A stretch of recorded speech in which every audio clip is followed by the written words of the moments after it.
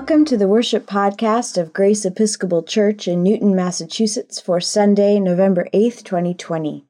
I'm Regina Walton, pastor and rector of Grace Church. Wherever you are on your spiritual journey, you are welcome to join us at Grace. Yesterday was our annual diocesan convention, which was held online due to the pandemic. Our Bishop Diocesan, the Right Reverend Alan Gates, has recorded a message of welcome to all the parishes in the diocese, which will preface our Liturgy of the Word today. A reminder that we've now entered hybrid mode, podcasting the Liturgy of the Word and meeting for a brief in-person outdoor communion service at 1 p.m. on Sundays. It was wonderful to gather once more for the sacrament last Sunday, even with snow on the ground. The forecast looks much warmer and drier for this weekend. You may sign up for communion through the parish website or through the podcast email. And now a welcome message from Bishop Gates. Grace and peace to you, people of the Diocese of Massachusetts. Each year, one of the highlights of our life together is the Convention Eucharist, when clergy and lay representatives from every congregation gather for worship as part of our annual diocesan convention. But this year, of course, is not a normal year. Our annual convention yesterday was by necessity virtual. So in place of that Convention Eucharist, our Music and Liturgy Commission has provided a set of worship elements for use in our respective congregations, a way to bring us together, sharing common prayers and music and affirming once again that we belong to one another. This comes, of course, in a week when the vision of belonging to one another as a nation feels like an elusive ideal. Our unity is severely strained. So we come together today to give thanks for yesterday's diocesan convention and the common mission that we share. And we come today together also to offer prayers for our nation, for the continued integrity of our electoral process, for the responsible exercise of power, for peace in our streets, and for a path forward towards reconciliation and justice, which is the truest foundation of any peace. One of the morning prayer collects always speaks deeply to me, and perhaps never more so than in this continuing time of pandemic and national anxiety. So I invite you to pray with me.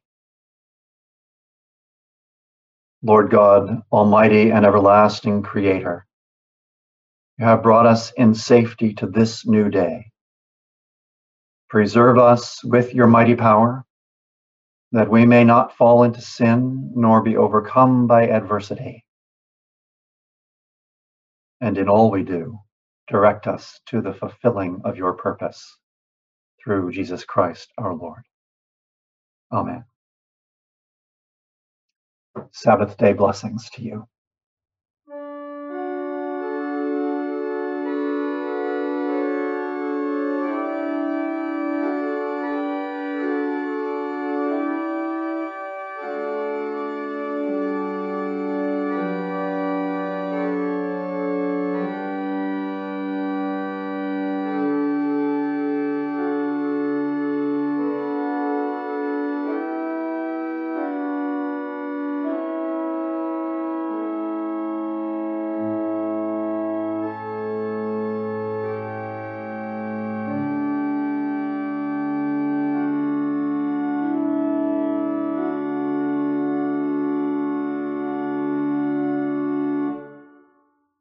Blessed be God, Father, Son, and Holy Spirit. And blessed be God's kingdom, now and forever. Amen. Almighty God, to you all hearts are open, all desires known, and from you no secrets are hid. Cleanse the thoughts of our hearts by the inspiration of your Holy Spirit, that we may perfectly love you and worthily magnify your holy name, through Christ our Lord. Amen.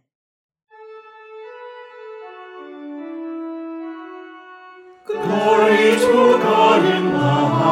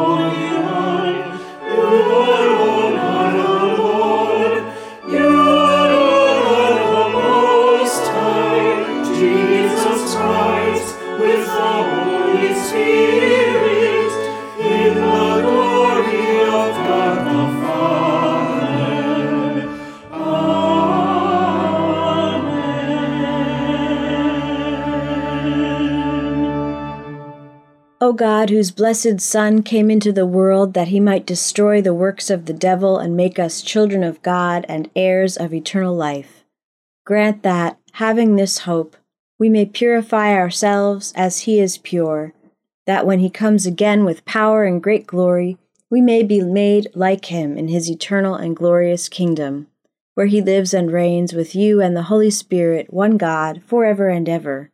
Amen. A reading from the book of the prophet Amos, chapter 5, verses 18 through 24. Thus says the Lord, the God of hosts, the Lord. Alas, for you who desire the day of the Lord! Why do you want the day of the Lord? It is darkness, not light. As if someone fled from a lion and was met by a bear, or went into a house and rested a hand against the wall and was bitten by a snake.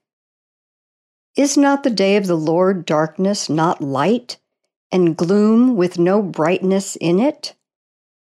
I despise your festivals, and I take no delight in your solemn assemblies.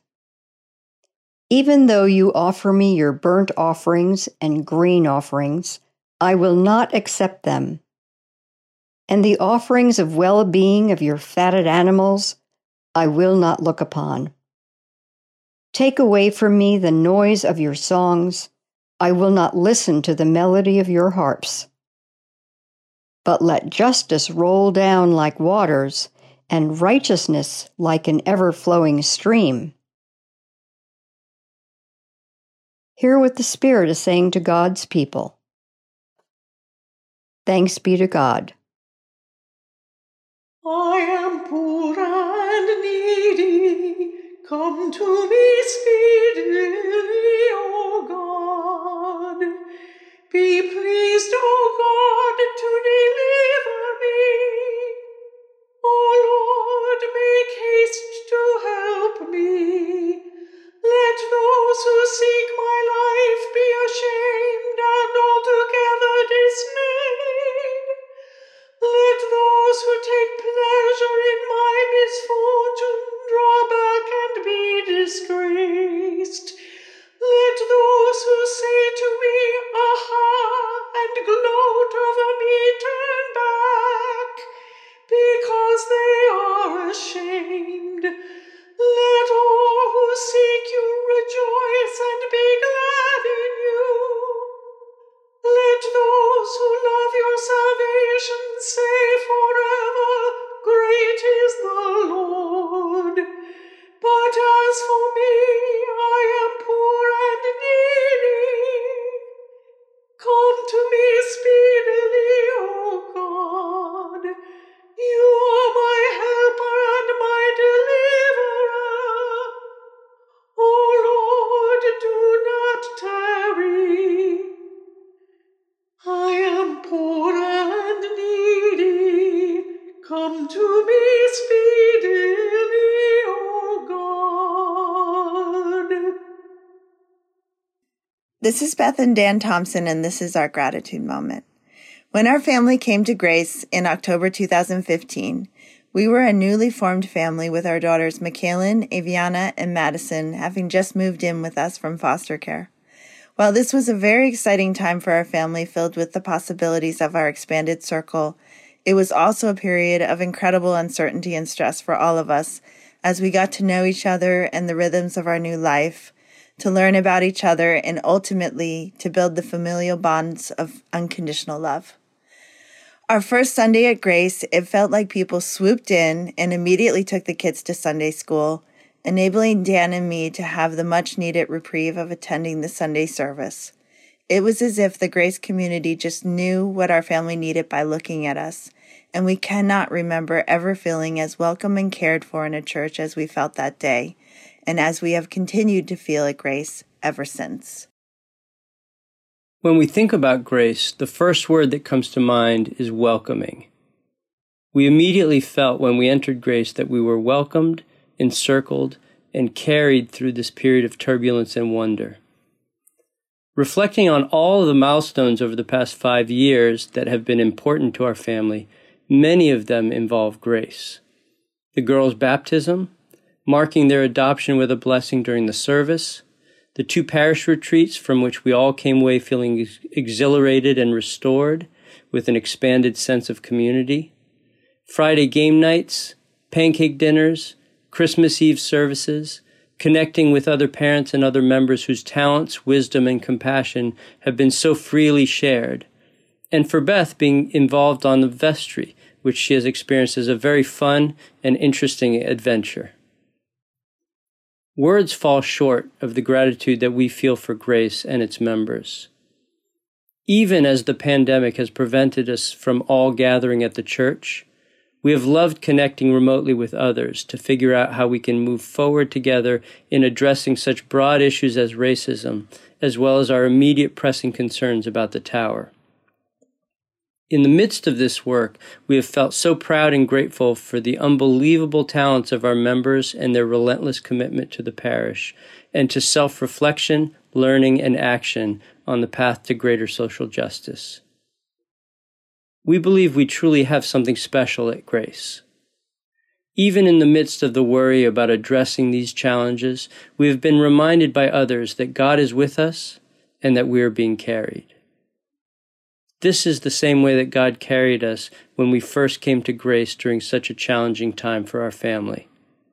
This is how we have experienced the presence of God at Grace.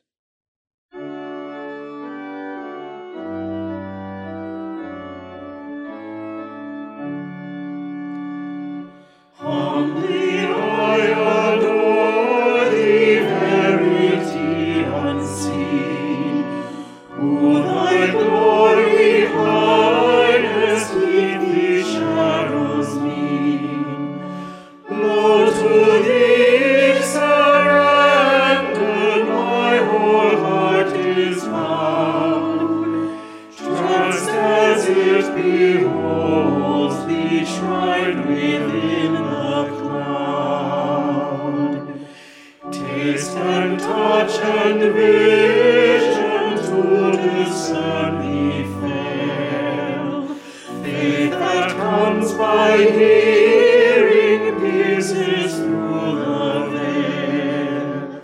I believe whate'er the Son of God hath told, what the truth hath spoken, that for truth I hold.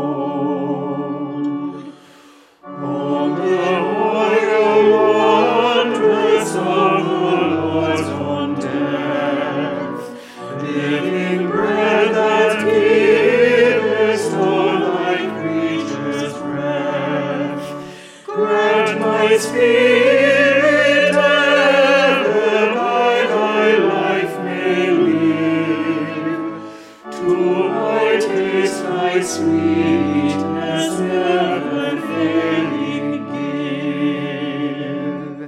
Jesus, whom thou hidden I by faith behold, what my soul doth long for, that I Lord foretold. Face to face thy splendor I at last shall see, in the glorious vision, blessed Lord of thee. The Holy Gospel of our Lord Jesus Christ according to Matthew, chapter 25, verses 1 to 13. Glory to you, Lord Christ. Jesus said, "Then the kingdom of heaven will be like this. 10 bridesmaids took their lamps and went to meet the bridegroom. 5 of them were foolish, and 5 were wise. When the foolish took their lamps, they took no oil with them, but the wise took flasks of oil with their lamps. As the bridegroom was delayed, all of them became drowsy and slept. But at midnight there was a shout, 'Look, here is the bridegroom, come out to meet him.' Then all those bridesmaids got up and trimmed their lamps. The foolish said to the wise, 'Give us some of your oil, for our lamps are going out.' But the wise replied, 'No, there will not be enough for you and for us. You had better go to the dealers and buy some for yourselves.' And while they went to buy it, the bridegroom came, and those who were ready went with him into the wedding banquet, and the door was shut. Later the other bridesmaids came also, saying, Lord, Lord, open to us. But he replied, Truly I tell you, I do not know you. Keep awake, therefore, for you know neither the day nor the hour.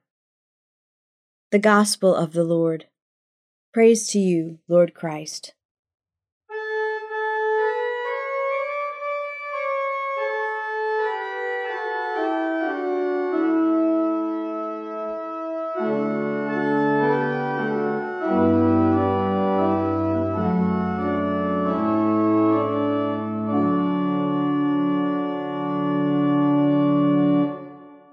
May the words of my mouth and the meditations of all our hearts be found acceptable in your sight, O Lord, our strength and our Redeemer.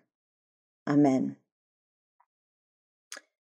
In the Gospel reading from Matthew, Jesus tells a parable about waiting. I think that is something we can all relate to this week. Since we are podcasting, I no longer have the luxury of any early Sunday morning sermon revision time, and I am feeling that loss this week especially. On the other hand, I am not a pundit or a commentator or a journalist. My job is to preach the gospel, which does not change, though it has the power to change us. So no matter what happens with the election between the time I record and the time you hear this message will still be valid. You don't have to hit refresh on the Word of God, though it can always refresh you. That is a great mercy. Another thing that doesn't change is our job description as Christians. Elsewhere in Matthew, Jesus gives a poetic, parabolic summary of that job description, just what it is we are supposed to be doing as his disciples. This is in Matthew 5:14, where he says, You are the light of the world. A city built on a hill cannot be hid. No one, after lighting a lamp, puts it under the bushel basket, but on the lampstand, and it gives light to all in the house. In the same way, let your light shine before others, so that they may see your good works and give glory to your Father in heaven. We are to be the light, to let our Christ light shine out into the dark places of this world, the light of our loving acts of service, which will glorify our Creator. That's the job. That's what we've signed up for. That's why we have the big Paschal candle burning next to the font at baptisms, and why we light a candle from that Paschal flame and give it to the newly baptized person, saying, Receive the light of Christ. Here you go, we're saying. You are going to need this. It helps to remember that Jesus said, You are the light of the world, as we approach this sort of strange parable about the bridesmaids and the oil lamps and the delayed bridegroom. Jesus says that this story tells us something about the kingdom of heaven. 10 bridesmaids, 5 of them wise and 5 of them foolish. Their job is to greet the bridegroom when he processes from his family's house to the bride's family's house, and then everyone will process together to the place where the wedding party will take place. In our day, we wait for the bride. In Bible times, they waited for the bridegroom. In the parable, the groom is late, and everybody has a nap in their formal wear. But then there's a shout that he's coming, which is when the foolish bridesmaids realize that they have no oil for their lamps. They go off to find some, and then they can't get into the reception. They miss the party. The foolish bridesmaids had their lamps, but they forgot the oil. They had the outer vessel, but no inner fuel. They were dressed up like the other bridesmaids, but they failed to do their job, acting as a beacon to the bridegroom. The wise bridesmaids have their lamps and they have their oil, and they are prepared to wait. They are ready to go, ready to do their part whenever they are needed. That's the one and only difference between the wise and foolish bridesmaids. The prophet Amos warns about the danger of a religious observance that is all externals, all ceremony, with no internal fire, no light. He says, I despise your festivals, and I take no delight in your solemn assemblies. Even though you offer me your burnt offerings and grain offerings, I will not accept them. But let justice roll down like waters, and righteousness like an ever-flowing stream. Amos, speaking in the voice of God, says, the lamp is worthless without the oil. All the externals of religion, the festivals, the processions, the offerings, the music, without justice, without righteousness, without integrity and truth, without loving kindness, it's all a waste of time. Don't bother with the bridesmaid's dress. Don't bother getting your makeup done and that blowout for your hair if you can't show up ready to shine your light, because that's the job. Jesus gives a little clarity later in Matthew chapter 25 on just what this oil, this fuel, consists of.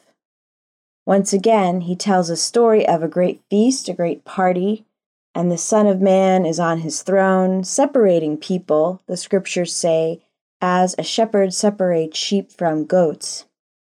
And the righteous, the ones who get to stay and party, are the ones who gave food to the hungry, drink to the thirsty, who welcomed the strangers, who gave clothing to the naked, care to the sick, and who visited the prisoners. These righteous are like the wise bridesmaids with their oil, shining their light before others through their good works. These acts of loving kindness, compassion, service, they light up the dark places of this world. This past week, I watched the sermon that our presiding Bishop Michael Curry preached at the Interfaith Prayer Service at the National Cathedral 1 week ago. That sermon is on Grace's Facebook page, and I highly recommend it. At one point, Bishop Curry mentions the origin of the Latin motto, E pluribus unum, out of many, one. This is the motto on the Great Seal of the United States. And it's from Cicero, the ancient Roman orator, from his work De Officiis, on duties or obligations, which is a book about the best ways to live. The full quote is this: when each person loves the other as much as himself, it makes one out of many. E pluribus unum, out of many, one. That doesn't happen randomly. That doesn't happen by accident. It doesn't happen because people from many lands suddenly start living in the same land. The descendants of indigenous people, the descendants of settlers and colonizers, the descendants of those who were forcibly brought here as enslaved people, and the descendants of waves of immigrants. We can no longer just gloss over the parts of this history that we find difficult or that go against the grand narratives we've been told or sold, the doctrine of discovery and manifest destiny, and that peculiar institution so important for the white Southern way of life, and the melting pot, the Christian nation, and yes, the American dream. If we ever want these states to be truly united in something other than name, we have to question these storylines and ask who they have benefited. How have these tall tales profited me at the expense of another? We have these wonderful founding principles in America. We hold these truths to be self-evident, that all men, no wait, all people are created equal, with liberty and justice for all. We have these values, we have these principles, but we've got some fractured fairy tales mixed in there that we need to excise or maybe exercise before we can truly live out these values and principles and realize a better American dream. E pluribus unum, stamped on a quarter on its own, is like a recipe that leaves out the main ingredient. When each person loves the other as much as himself, It makes one out of many. It doesn't happen without love. It can't happen without love. Without that love of neighbor as yourself that Jesus talked about. You can't have any kind of union or communion without love. We're going to stay on the brink of a second civil war without love, without a rebirth of the common good in our land. The poet W.H. Auden said, "We must love one another or die." He was writing in 1939. His words are also apt in this time of pandemic, a pandemic whose spread could be slowed and halted by taking simple precautions on behalf of our neighbors, and especially on behalf of our most vulnerable neighbors. People are getting sick and dying because of a lack of love, a lack of belief in the common good, because of the false belief, the heretical belief, the fake news, that liberty and freedom have nothing to do with obligation and responsibility. Well, they do. You cannot divide liberty from obligation. You cannot divide freedom from responsibility. They are indivisible. We belong to each other. That's what e pluribus unum means. What to do now? Bridesmaids of Grace Church, there's more waiting to come. The bridegroom is late, but he is coming. So get wise and fill up your oil jugs. Nap if you need to. No matter what happens this winter, you can bet that there are going to be many opportunities to be the light. That's our job, and it hasn't changed. Shine on. In God's name, amen.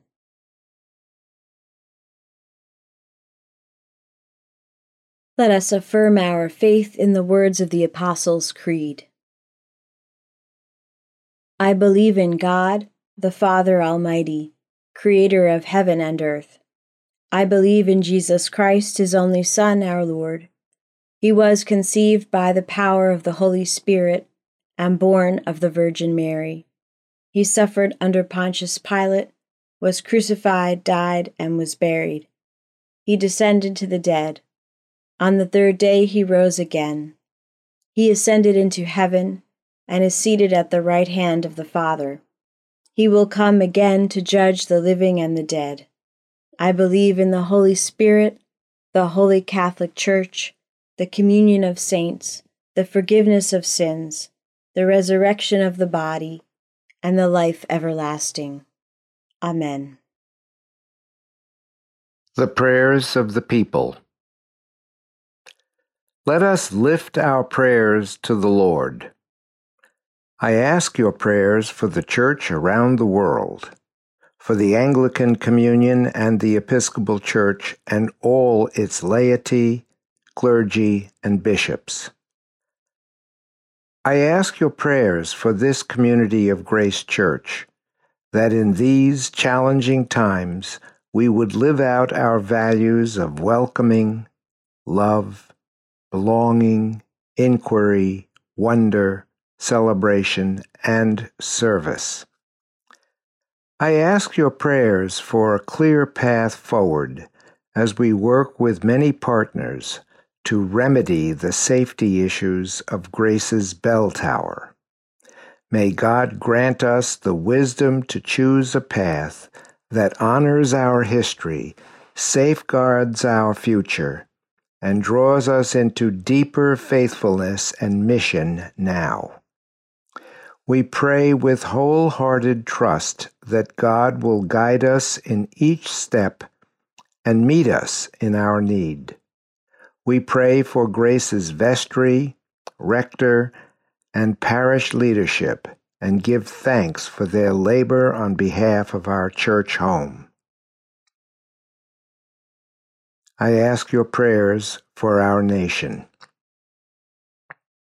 For all those suffering from the coronavirus, for all those who are elderly, have pre-existing conditions and who lack access to quality medical care, for those who have lost their livelihood due to the pandemic. I ask your prayers for the world, for all people, and for all creation. May our Creator lead us and all people into ways of justice and peace, and awaken in us a desire to live sustainably on this earth. I ask your thanksgivings for all the blessings of this life. For those celebrating birthdays this week, Ellie, Carol, Jose, Jeff, Joan, Gail, Chris, and Ken. In our parish cycle of Thanksgiving, we give thanks for the men's breakfast, for the fellowship, conviviality, and support it offers the men of our parish. I ask your prayers for those in need, remembering those on our prayer list and those we name aloud now. Carol Robinson. May God heal and restore all who suffer in body, mind, or spirit, and make us willing agents of your compassion. I ask your prayers for those who have died, especially Augut Berg, who died in August, Greg Olson, brother of Karen Olson Shannon, Jake Kennedy, and Ruth Ruprecht, and for those we name now. May God comfort those who mourn and bring them peace in their time of loss. Holy God, you have called us to be a source of spiritual restoration and strength. Make us conduits of divine love, following the example of Jesus.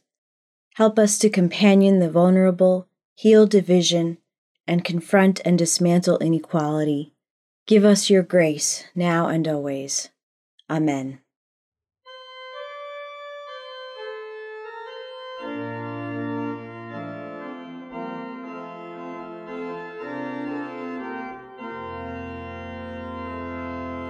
Jerusalem, my happy home, when shall I come to thee?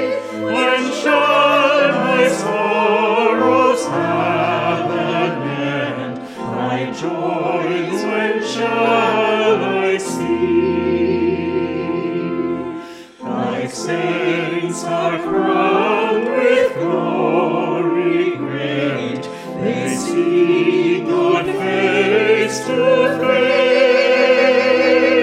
They triumph still, they still rejoice in that most happy place. There David stands with harp in hand, as master of the choir. 10,000 times would one be blessed who might this music hear. Our Lady sings Magnificat with tunes surpassing sweet, and blessed marvelous harmony doth ring in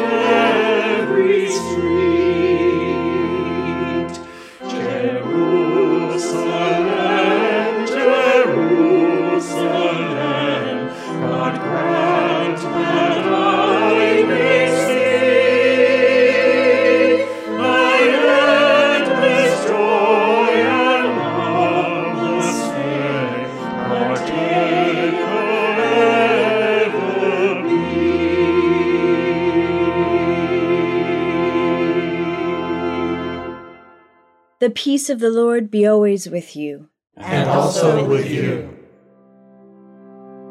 Thank you to everyone who contributed to our worship podcast for today.